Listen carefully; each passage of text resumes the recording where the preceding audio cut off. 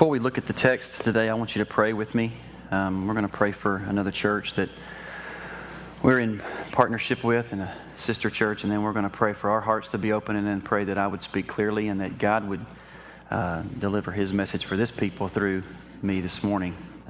Pray with me. Father, we want to lift up Sedum Church in Kazakhstan to you this morning. It's my prayer that you are keeping those men leading that church, those elders. You're keeping order. That those men remember to walk in their first ministry, which is to their brides. And that all other ministry flows out of that. And that you're protecting their marriages with great intimacy, enjoyed by one another. We pray for Jake as he oversees that body with them and in tandem with them, that you would protect Jake and Stephanie's marriage, that they would be enjoying one another and ministering to one another first. We pray that your name would be made great, the gospel would move forward in Kazakhstan and beyond because of the faithfulness of a few, and that you would use the marriages that put the story of your church and your people on display through those men and those families that gather. We pray that you'd speak clearly today, that you would encourage us and affirm us and convict us through your word, that we would be a people and a fellowship that is in order as we move out from today because of what your word teaches us. That you would humble us, and that you would make our hearts teachable even in this moment. And it's in Christ's name that we pray. Amen. I want to let you know where we're headed this morning. Next 2 weeks are going to be a two-part series, if two sermons can be a series, on out of order. First of all, this morning we're going to look at marriage, the order of marriage, and how ordering your role and ordering your life in regards to marriage, having a high view of marriage, knowing what marriage is. And then next week, we're going to look at church leadership and how to keep church leadership in order and what the order is that God's given us to move this gospel forward, to make disciples of all peoples, and how order matters. And so we're going to look this morning at marriage. We're going to look at Ephesians 5, and then we're going to go to 1 Corinthians 7, and then we're going to move on to a couple of more satellite passages as we wrap this morning up. So you be ready. 1 Corinthians 7 is coming next, and we're going to be in Ephesians 5 first. The order in marriage matters. In 2 Peter chapter 1, Peter encourages us to add virtue to knowledge. He says, you know the gospel, you have this knowledge of the gospel, be increasing in some things. You need to increase in virtue so that you will have self-control and that your ministry will be effective and fruitful. So we don't just sit and have this knowledge of the gospel. We talk about and we think about and we put into practice virtues that are increasing in us. We talk about how the gospel goes out. We talk about how it should go out, how things ought to be. And that's what Peter's talking about. You should be increasing in things and how they ought to be. And so we're going to look at marriage and how things ought to be, how they should be, and how much we need the gospel, how much we need Jesus, and making things how they ought to be. So this is a message about adding virtue to our knowledge of the gospel. And order matters. Getting our roles out of order can damage and affect who you are as a husband and a wife. And I'm talking about marriage this morning. A covenant between a man and a woman before God, marriage. This is not all of this love and all of this affection that I talk about is not about loving the one you're with. It's about marriage. God-ordained covenant between a man and a woman. This is not about loving the one you're with. It doesn't apply if you're not married, much of what we're going to talk about today. But how we are married matters. It's not just that we're married. It's not that you are married to someone that's important. How you are married, how you walk in your marriage is important. And it has to have an order to it. And that's what we're going to focus on this morning, how you're married. We're going to look at Ephesians 5 first, verse 22 through 32. I'm not going to do an exhaustive unpacking of this passage. Ben did that in the Dibs series about 5 years ago. If you'll look online, you can be able to find it. If you'll ask one of the media guys, we can locate that. It's called the Dibs series. And right around that time, Ben unpacked Ephesians 5 for 2 or 3 Sundays. I encourage each one of you, if you have not listened to that series, to go and listen to the Ephesians 5 unpacking that he does in that Dibs series. A little more exhaustive than what we're going to do today, but Ephesians 5 will usher us in to some other things about adding virtue to the knowledge of the gospel this morning. So bear with me. Ephesians 5, verse 22 through 32. Let's read that first. Wives, verse 22. Wives, submit to your own husbands as to the Lord. For the husband is the head of the wife, even as Christ is the head of the church, his body, and is himself its Savior. Now as the church submits to Christ, so also wives should submit in everything to their husbands. Husbands, love your wives as Christ loved the church and gave himself up for her, that he might sanctify her, having cleansed her by the washing of water with the word, so that he might present the church to himself in splendor, without spot or wrinkle or any such thing, that she might be holy and without blemish. In the same way, husbands should love their wives as their own bodies. He who loves his wife loves himself. For no one ever hated his own flesh, but nourishes it, cherishes it, just as Christ does the church, because we are members of his body. Therefore, a man shall leave his father and mother and hold fast to his wife, and the two shall become one flesh. This mystery is profound, and I am saying that it refers to Christ and the church. However, let each one of you love his wife as himself, and let the wife see that she respects her husband. I can't tell you how good it makes me feel to say out loud to you again this statement. Husbands, your first ministry, your primary ministry is to your wife. Wives, your first and primary ministry is to your husband. And maybe we walk around assuming that. Maybe you've heard that enough. But I just don't think we can say it enough. And the pastor's heart in me just feels so good to say it to you again. Guys, husbands, your first ministry is to your bride. And wives, your first ministry is to your husband.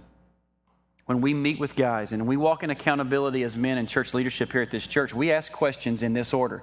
How are you doing as husband, daddy, and then pastor? That's the order. And the same would apply for wives. How are you doing as a wife?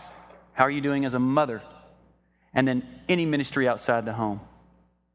So any man married this morning, how are you doing as a husband? How are you doing as a father? And then your vocation or any ministry that you engage in outside of the home. Husband, daddy, then ministry outside the home. Wife first, then mama, then any ministry outside the home. And we see that right here. We have two prominent instructions for ladies here, for the wives, in this passage. And the first is in verse 22, submit. Work at helping him lead. This submit that it talks about, wives, submit to your own husbands. It's not about cowering down as if you were less important. This is about being a partner that's easy to lead. Work hard at helping him lead you and your family. Submit. It's not easy. It's not easy to do because God did not design that in you to be natural, that you would just generally want to follow a man. So he designed that way. And then to make it worse, you know us. You know the sounds and smells that come from us. You know our failures. You know our weaknesses. You know where we're deficient. All the more help we need from our wives to help us lead, to be compassionate and to be in order, to help us, to come alongside us as we lead, and not be someone that's difficult to lead as we move this gospel out. Secondly, is in verse 32 for the ladies. There's just two here that I'm seeing as prominent. Secondly, ladies, in verse 33, however, let each one of you love his wife as himself, and then let the wife see that she respects her husband. This word respect is a deep admiration. Admire your husband. And I think any guy in here would agree that the admiration of our wives can send us soaring. I think of when Christy and we've talked about this a lot, and I'll just be real transparent. I think she thinks that because I am pastoring and I have a job where I am in front of people or I can teach students and I get a lot of feedback from my job. I have another job where I get a lot of feedback from the work that I do, and when it's going well, she assumes I'm admired enough. Or I don't want to feed his big head. Or he gets enough feedback from people. He's with people a lot. He speaks to people as a pastor a lot, and he just, he gets enough admiration. He doesn't need my admiration.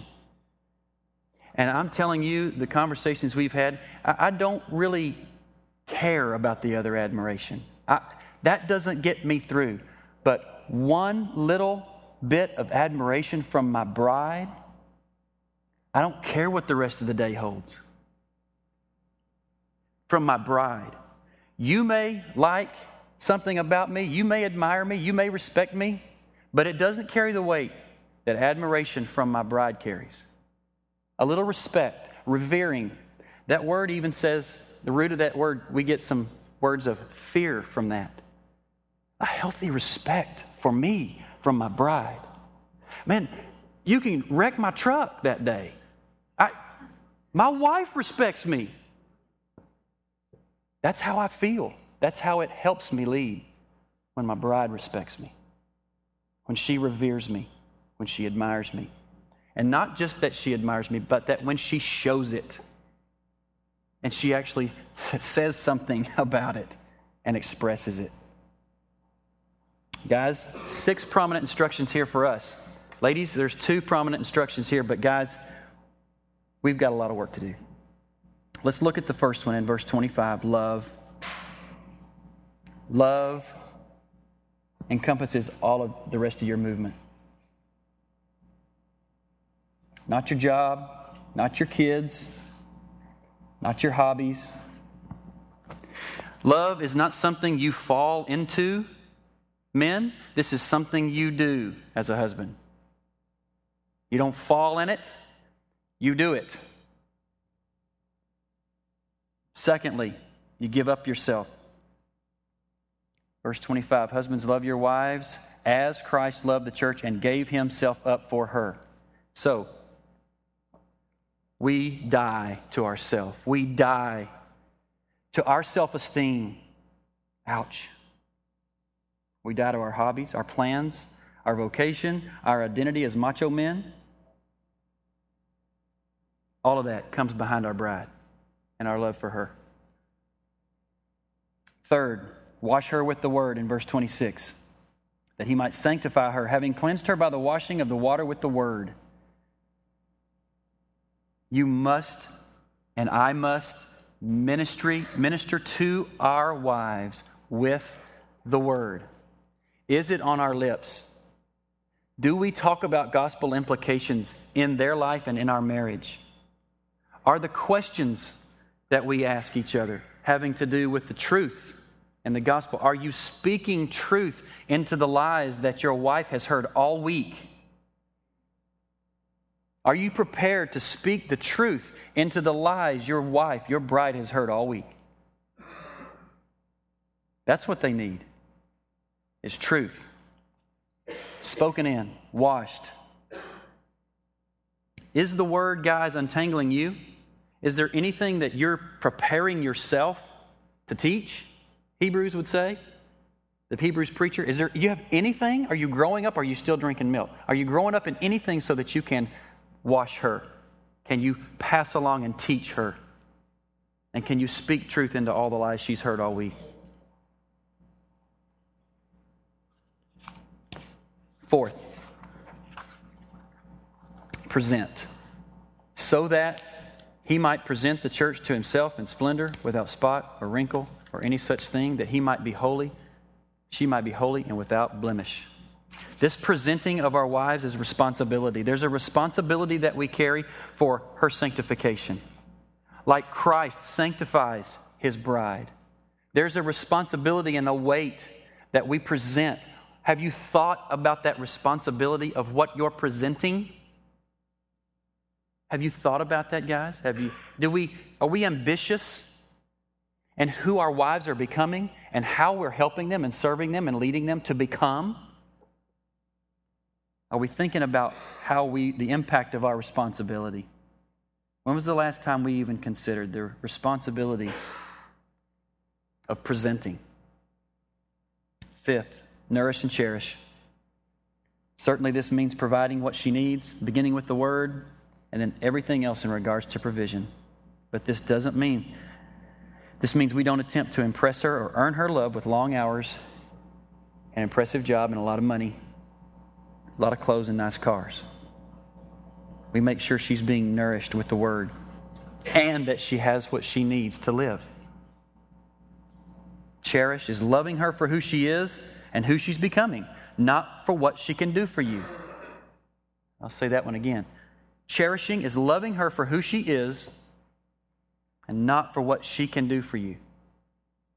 And loving her for who she's becoming. And then sixth, hold fast to your wife. You have left one family, and God, via you holding fast to a wife, has created a new family. Did you know that you were a family before kids? That'll have implications in just a minute. You were a family before kids. Kids don't make a family.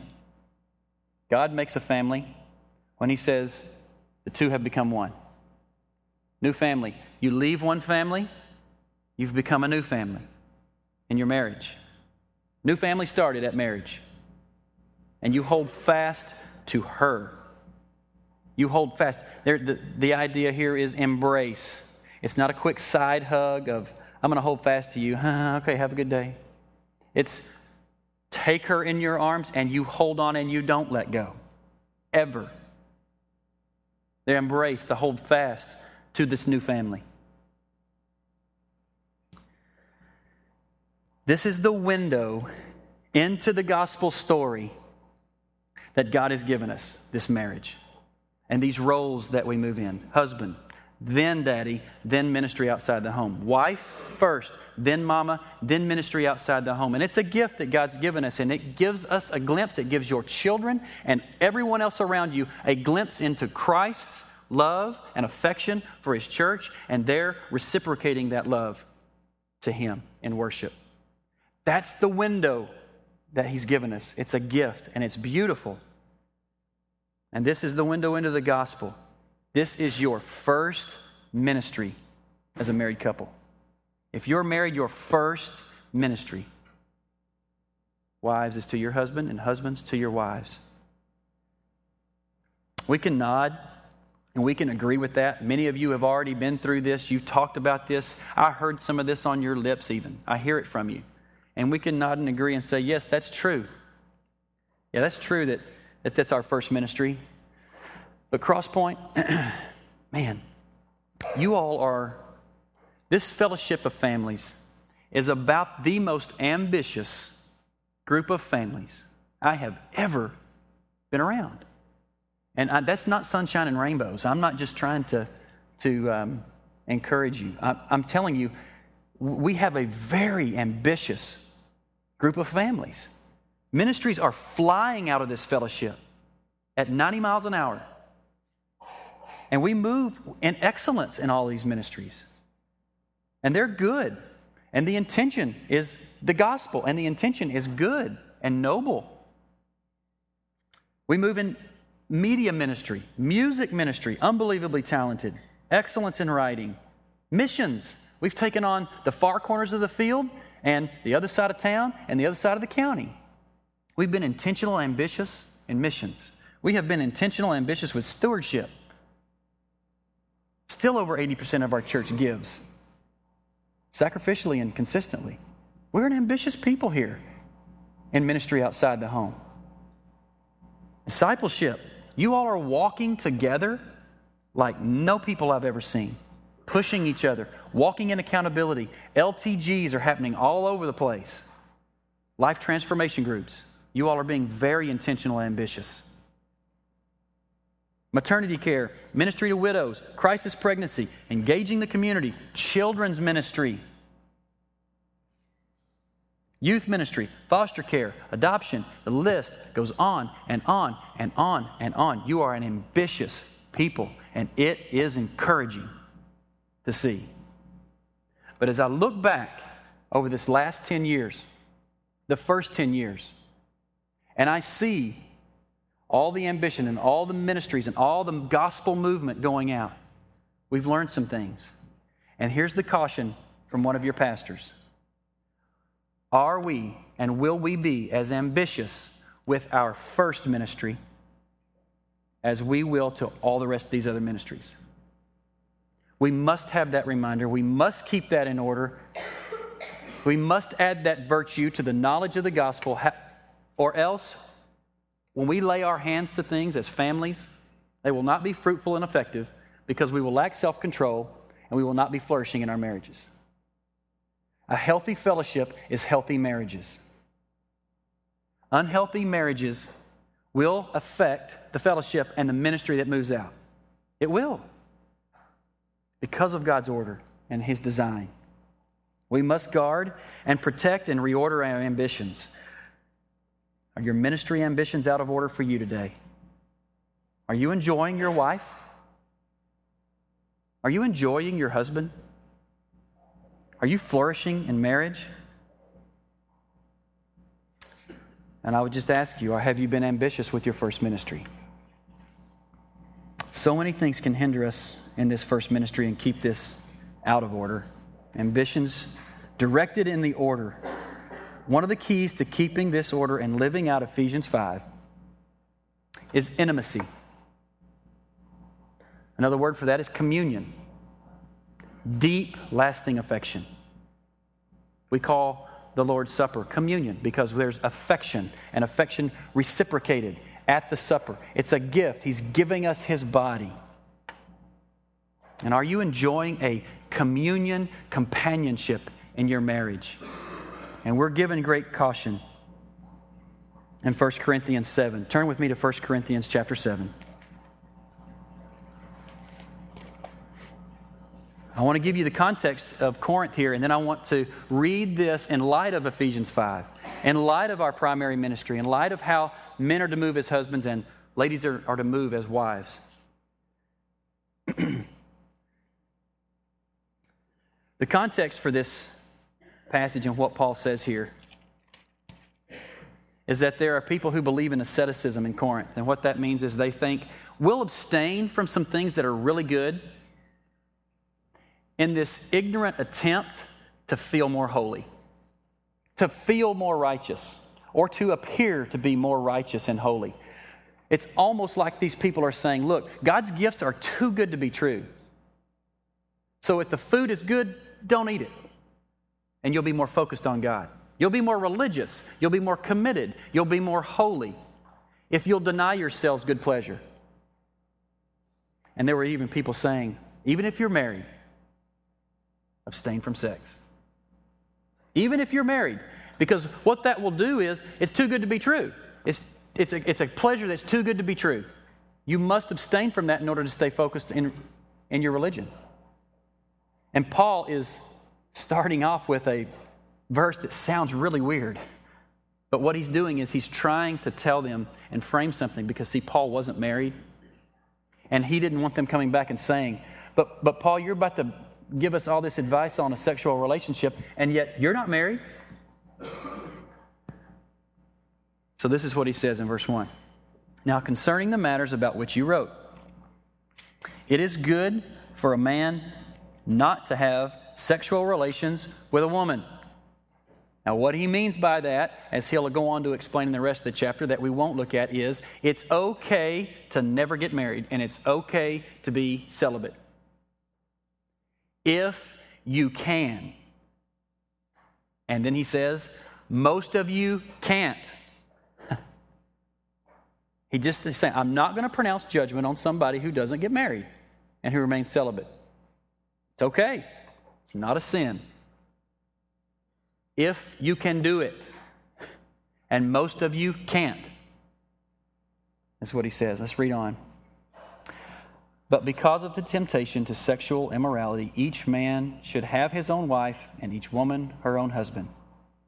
The husband should give to his wife her conjugal rights, and likewise the wife to her husband. For the wife does not have authority over her own body, but the husband does. Likewise, the husband does not have authority over his own body, but the wife does. Do not deprive one another, except perhaps by agreement for a limited time, that you may devote yourselves to prayer, and then come together again, so that Satan may not tempt you because of your lack of self-control. Now, I find myself again with a grenade in my hand, and I'm going to try and put the pen back in.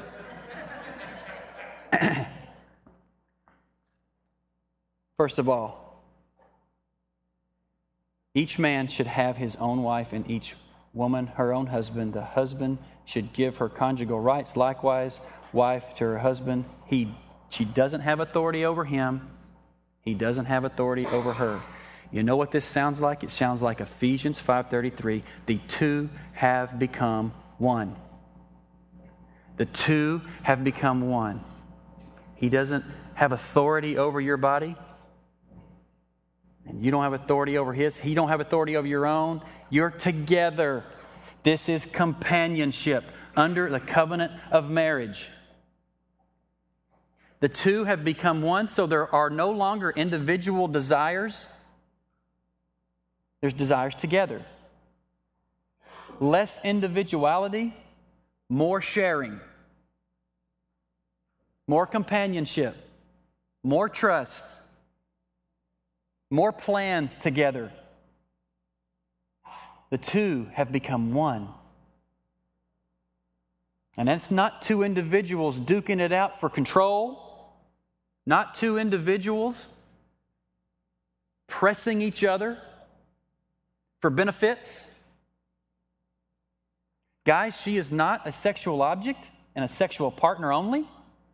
Ladies, your husband is not your financial partner.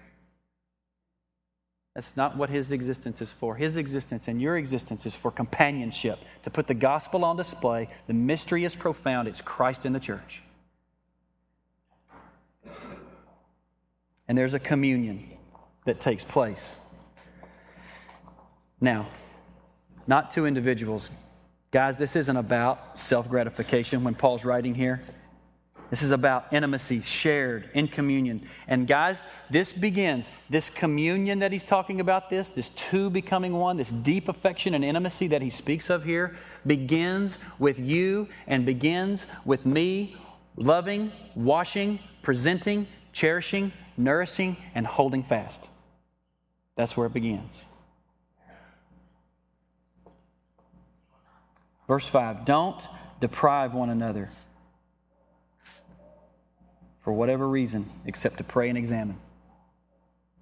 Now, I'm not going to try and frame for you what a limited time means or suggest the frequency of conjugal rights. And I never thought I'd say that in a sermon. I'm not going to frame limited time for you. I'm not going to frame for you and try and suggest the frequency of conjugal rights, but I will say this. It should be rare that you abstain from intimacy with one another. Like it should be rare that you abstain from the Lord's table, except to pray and examine your heart and consider repentance. 2 weeks ago, Ben led us in this Lord's Supper and encouraged us to consider abstaining through prayer and examination of our hearts. And he also said it should be rare and that you should run back to this table in repentance. And if our marriages are a shadow of Christ in the church, then I believe conjugal rights will be a shadow of communion.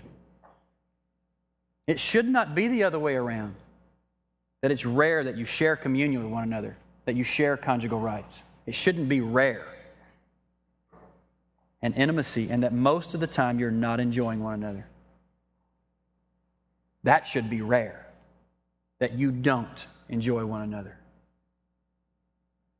Now, the gospel is at stake, and when we have these out of order, when we have our ministries out of order, and we are not seeing each other in marriage as our first ministry, two things happen.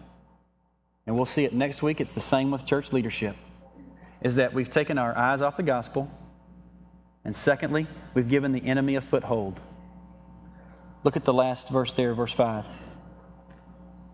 Do not deprive one another, except perhaps by agreement for a limited time, that you may devote yourselves to prayer, but then come together again, so that Satan may not tempt you because of your lack of self-control. When you're not enjoying one another, when your ministry to one another is not first, your eyes have been taken off the gospel, and you've forgotten, and I've forgotten, that our marriage is the window to Christ in the church. The great story, the good gospel story, that's the window, and we've forgotten that when our ministries to one another take second, third, or fourth place. And the second thing that happens when those ministries are out of order, we've given the enemy a foothold. When we're not enjoying one another, enjoying communion and intimacy with one another, we've given the enemy a foothold.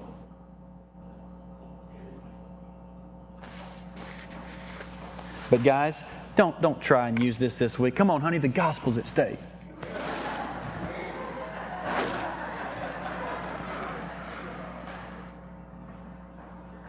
You can't say that if you're not loving, presenting, nourishing, cherishing, holding her fast. So don't say that. But the enemy will attack when this is out of order. Know that. The enemy will attack when this is out of order. And it's not if, it's when. It's not, well, the enemy probably won't attack us because we got a lot of young kids right now. Or I'm really busy. We're both just too busy. And we can think up 1,000 reasons in 5 minutes of ways we can deprive one another. It's very easy to do. But know this, it's not if, it's when. When we are not enjoying communion with one another, the enemy is sitting right there waiting to tempt both of you. Both. Not just the guys, but both. I'll find somebody that'll nourish me, that'll cherish me more than he does. I'll find somebody that will respect me more than she does. Just one thought, one temptation, one look, one thought.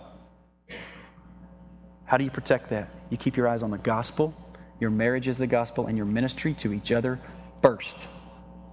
And you protect communion with one another. And don't deprive one another of intimacy. Now remember, we're talking about marriage. Not loving the one you're with, but marriage. Wives, are you wishing that he would be all these things like Ephesians 5 describes? Have you been tempted to give up? Is your affection and intimacy with your husband just kind of in neutral because he just hadn't been the guy you need? Are you ambitious to protect your marriage from this temptation, ladies? Has he just become your financial partner? This companionship that we're talking about this morning, I'm just going to read Proverbs 2. I want to read this passage to you. Talking about companionship, this word for companion meaning a loyal, faithful partner. A loyal, faithful partner. In Proverbs chapter 2, the Father says to the Son, seek counsel and wisdom and listen to my instruction. Seek it like silver and like a hidden treasure. And if you will do that, if you will seek wisdom, if you will listen to me and pay attention and follow my instructions, seek wise counsel. In verse 16, he says, you will be delivered from the forbidden woman, from the adulteress with her smooth words, who forsakes the companion of her youth and forgets the covenant of her God. And so basically what's happening here is the Father says to the Son, look, you want to find true companionship? You want to find that companionship of your youth and not find a smooth-worded woman? You want to be protected in that and find real companionship? Listen to me. Pay attention to wise counsel. Those of you that aren't married, do you want that? Do you want what we're talking about? True companionship? Listen to wise counsel.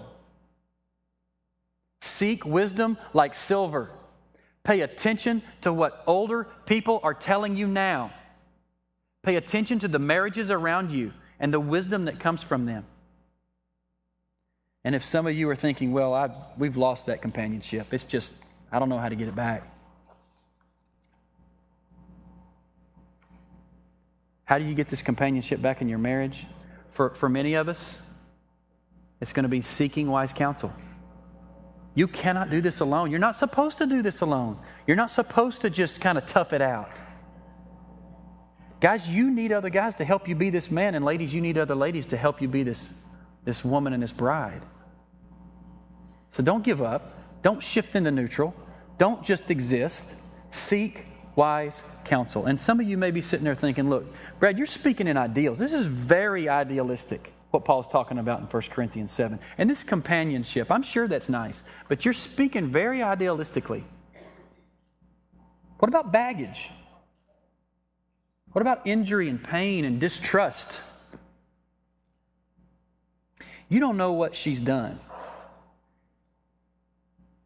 You don't know what he's done. You don't know what he said. You don't know what she said to me that hurt. You don't know what I've been through.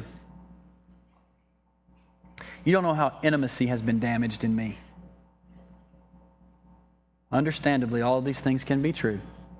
But giving up, depriving, ignoring one another, and shifting into neutral is not acceptable in the gospel.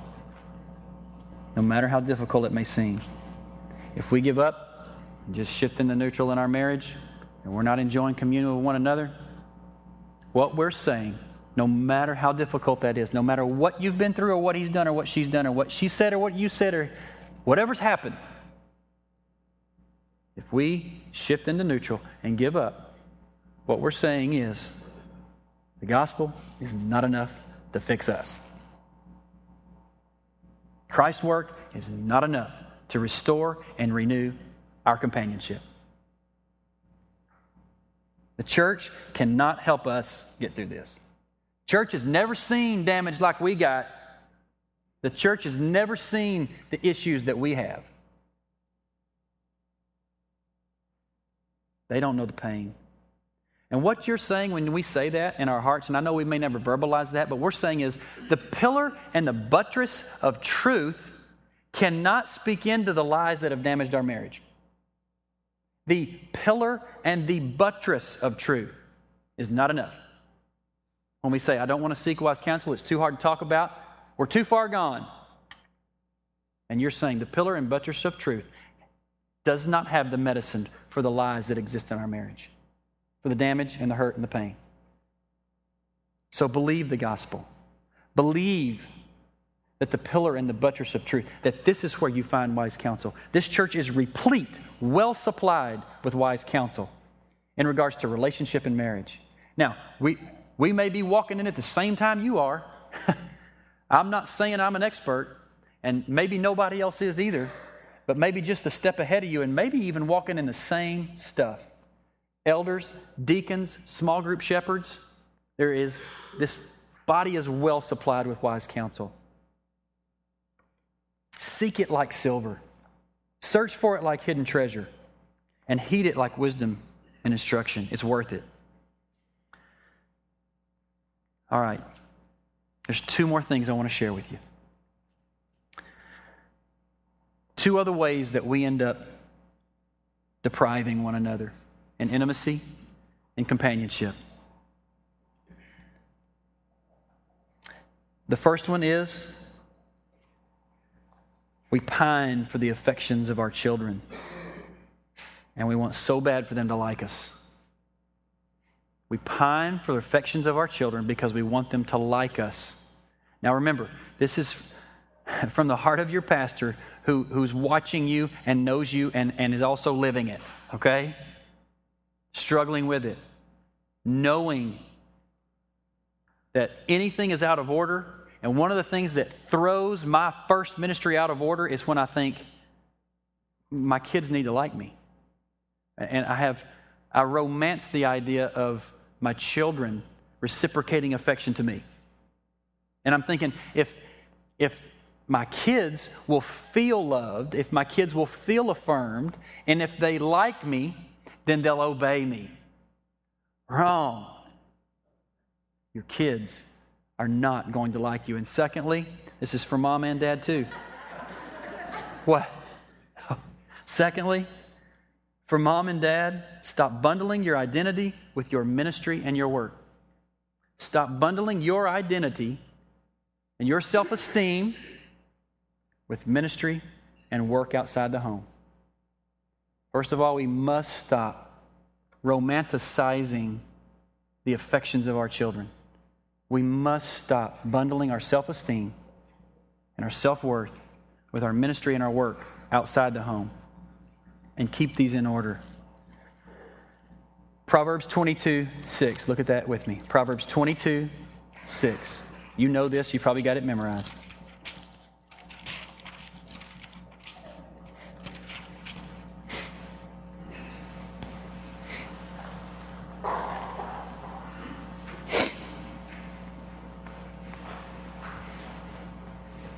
Stop pining for the affections of your children. 22, verse 6. Train up a child in the way he should go. Even when he is old, he will not depart from it. You are a trainer. You are a coach. You are to train your children, not pine for their affection. They are not going to like you if you're a trainer. They're not going to always like the coach. They're not going to always like the trainer. That's not going to happen. And listen to Ephesians 6. Children, obey your parents in the Lord, for this is right. Honor your father and mother. This is the first commandment with the promise that it may go well with you and that you may live long in the land. Now listen to verse 4. Fathers, do not provoke your children to anger, but bring them up or train them, same word, bring them up, train them in the discipline and instruction of the Lord. Mom and Dad, you've been given 2 tools to train your children with. Discipline and instruction. Not affection and nourishment. You've been given 2 tools. Discipline and instruction. Discipline is parameters that are set forth by the Word for their protection. You break clear, obvious rules, you get in clear, obvious trouble. Discipline. Instruction. Obey and honor mom and dad. And we can trick parenting up so much that we're going to do organic, or we're going to do this, or we're going to do that, or we're going to shepherd the heart of our child, and we're not going to worry about behavior modification. We're going to do just kind of shepherd their heart with affection and love, and then let the gospel change them. Not without discipline and instruction, you're not. Because if you're shepherding your child without discipline and instruction, you're saying, well, we're just going to love them like Jesus loves us. We're not going to discipline them. We're not going to give much instruction. We're just going to kind of shepherd their heart very tenderly, and your child is burning the church building down. Because you're shepherding their heart. Without discipline and instruction, you're not training. And mom and dad, you are trainers. Kids are emotionally unstable.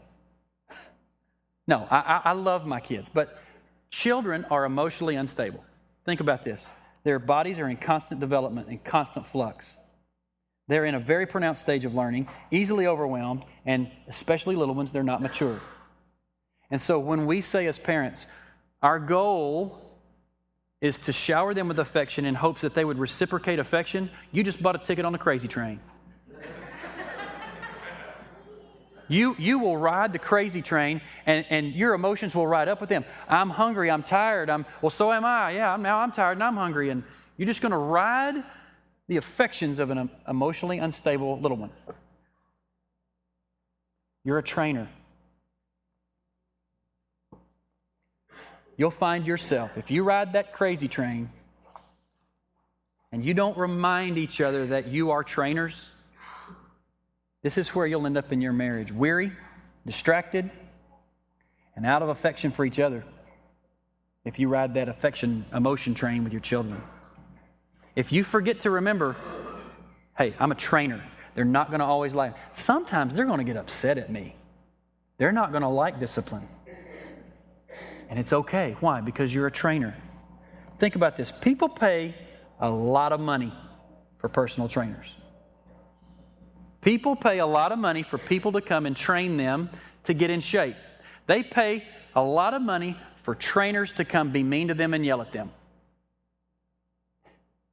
Now, every illustration breaks down at some point. I'm not saying you're mean and yell at your kids only. And I'm not saying that training is void of affection. Certainly we nourish them. Certainly we give them protection. Certainly we provide for them. Certainly we show them love and affection. But it doesn't drive our training. Discipline and instruction does. I cannot tell you how this has transformed Christy and I's marriage over the last year. That we remind one another that we're trainers. That we have revered our marriage in front of our children. We're teaching our children to revere our marriage.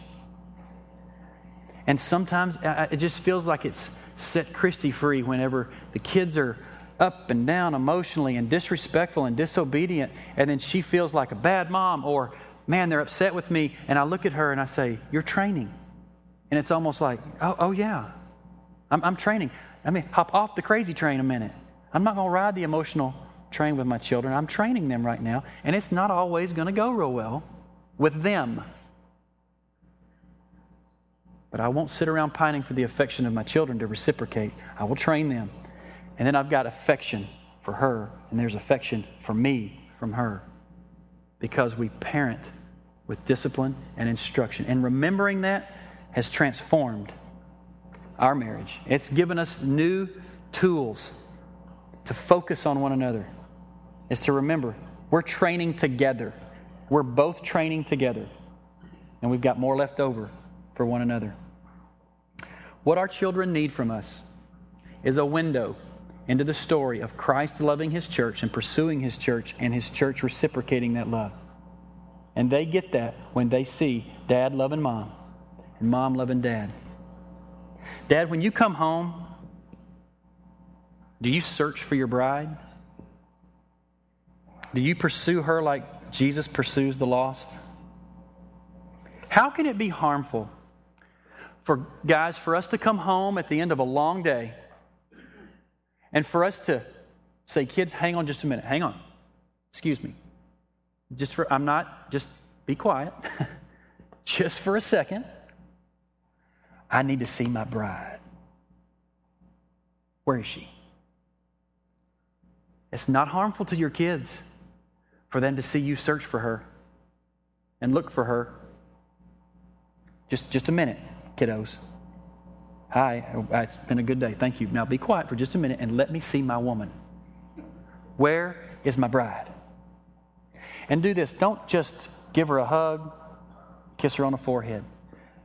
Follow Ephesians 5 and embrace her in front of your kids. Hold her. This will do wonders for your marriage, I'm telling you. If you will just set the kids aside for just a minute and let them see you pursue your bride. And then embrace her. And now, guys, don't say anything. You'll just mess it up. Don't say anything. Just go embrace her. And in our home, we're teaching our children to revere our marriage. And there's a comfort and security they're finding in it to finally see that they're revering and respecting and admiring what you know what it's teaching our kids? That there's something bigger than you going on here. There's something a lot bigger than you, and our kids want to know that. There's something to be trusted in.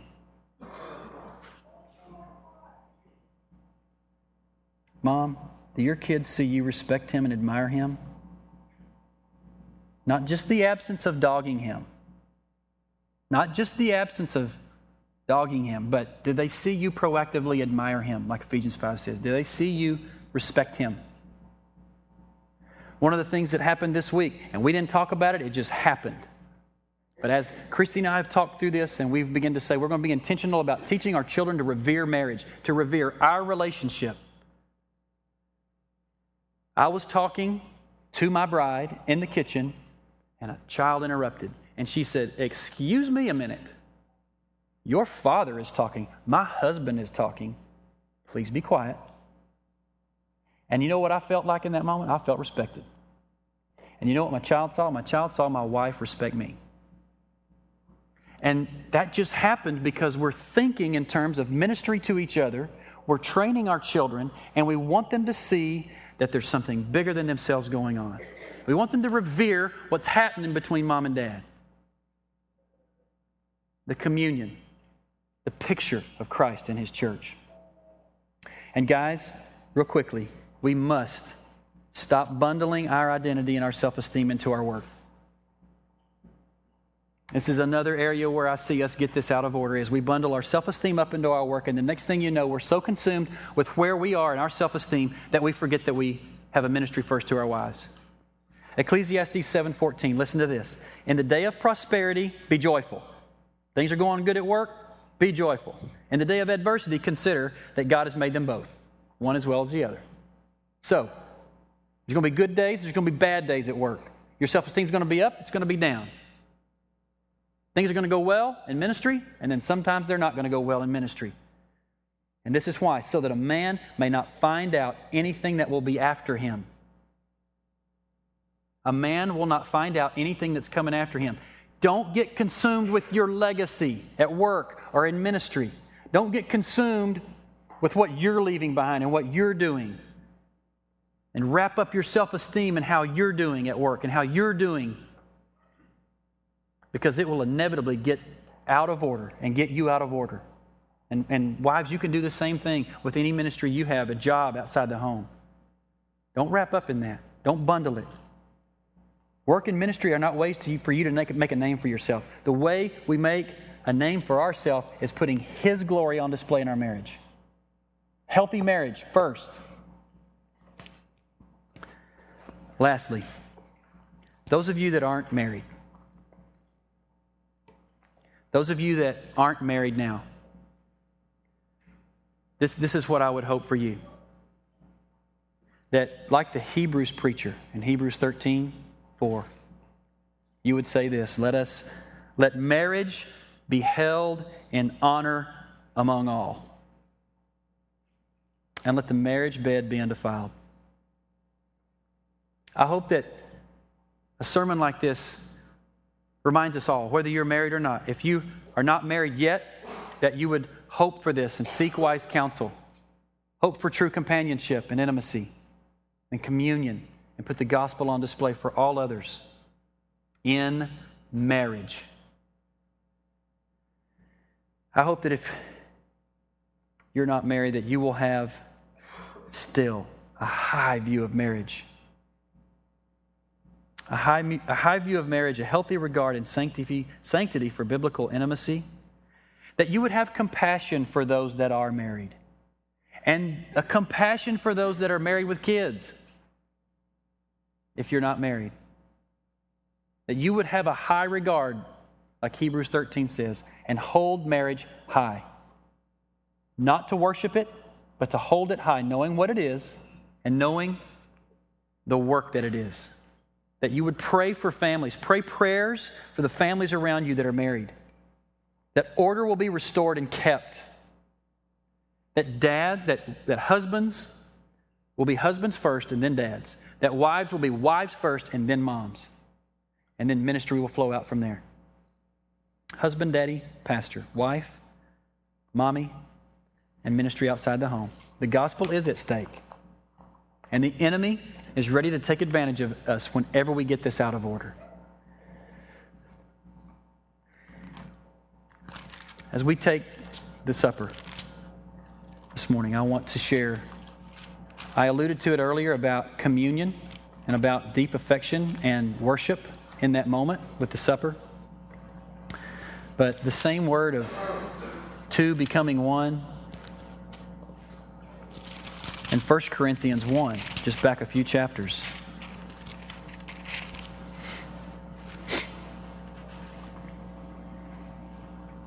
Verse 30.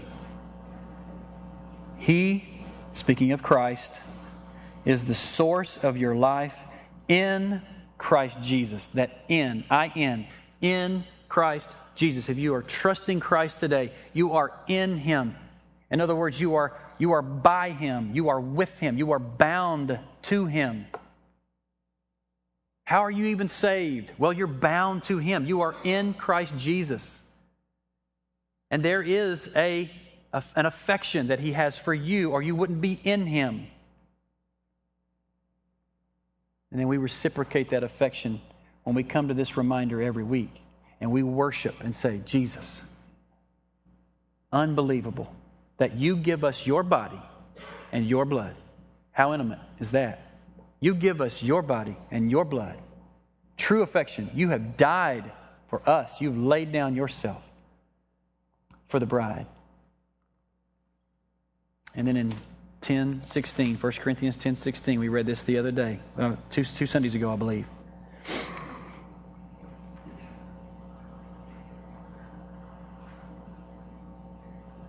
The cup of blessing that we bless is it not a participation in the blood of Christ? The bread that we break, is it not a participation in the body? Because there's one bread. We who are many are one body, for we all partake of one bread. There's a coming together. A coming together in this moment where you're in Him. And once again, we're reminded to trust Him. And once again, we're reminded of His affection for us, and we reciprocate that affection in worship because of what He has done and because of who He is. And there's a cherishing and a nourishing that takes place in this supper. And my prayer is that we would enjoy that we would enjoy that rightly in the supper, and that would flow into our marriages. And if you are a part of another fellowship, you are welcome to take this meal if you are trusting Christ and in good standing with your other fellowship. If you're hostile or divided with another group, another fellowship of believers, we ask that you abstain from this for the purpose of prayer and examination and repentance. But if you come weary and ready and trusting this morning, we ask that you would eat this meal. Eat His body, drink the juice, the celebratory drink with us. And you are welcome here at this table. Let me pray, and then we'll enjoy the supper.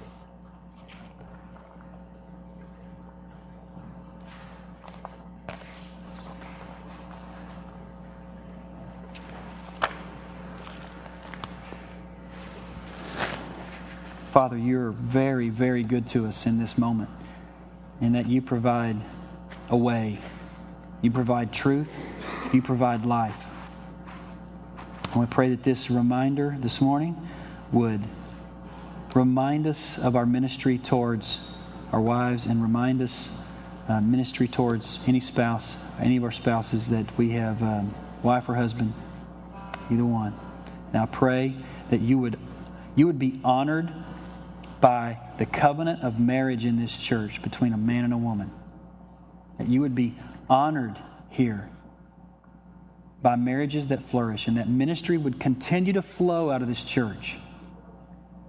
And that each week when we take communion, we're reminded of being careful to not let the enemy have a foothold. And that it be rare that we not enjoy communion.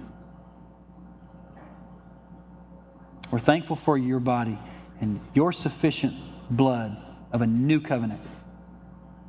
And it's in Christ's name that we pray. Amen. In and by and with, bound to Christ. Take and eat.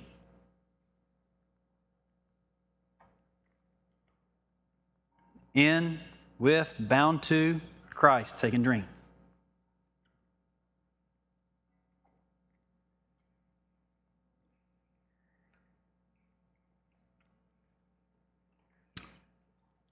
Pray with me once again. Father, as we move into a time of giving and worship, I pray that we would be generous and sacrificial with what you've provided, and that you would restore order even in this moment in our hearts as we order where we're generous and where we're giving, and that we would give not in an attempt to earn anything in your eyes, but that we would give out of gratitude from the scandal that is your love. And it's in Jesus' name we pray. Amen. Thank you, Clint, for leading this morning.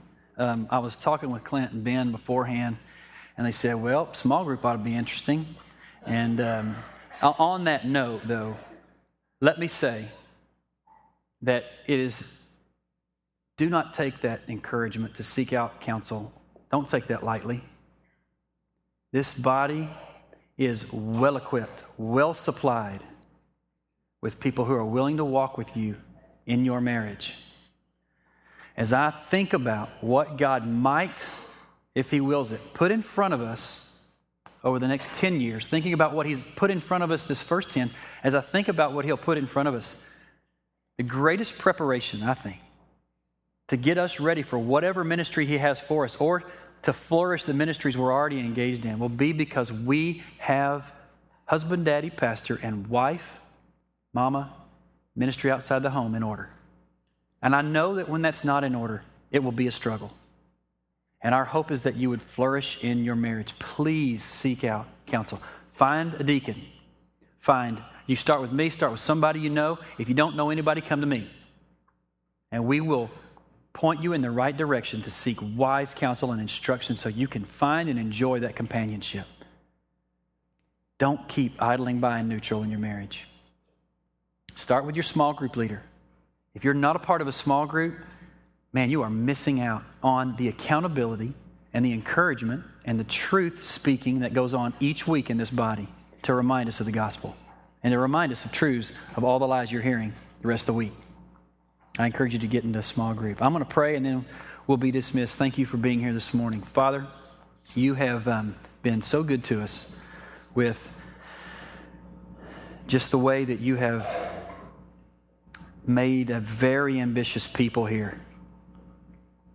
And I pray that we would continue to be thinking the gospel and how do we move the gospel forward and make disciples of all peoples and how to make your name great. But I pray that we do not run past your ordinance of marriage. That we don't run past your order. Help us, God. By your Spirit and through your church, help us find that companionship. Give us hope, give us encouragement, and give us instruction through your word and through your church. And it's in Jesus' name that we pray. Amen. Y'all are dismissed.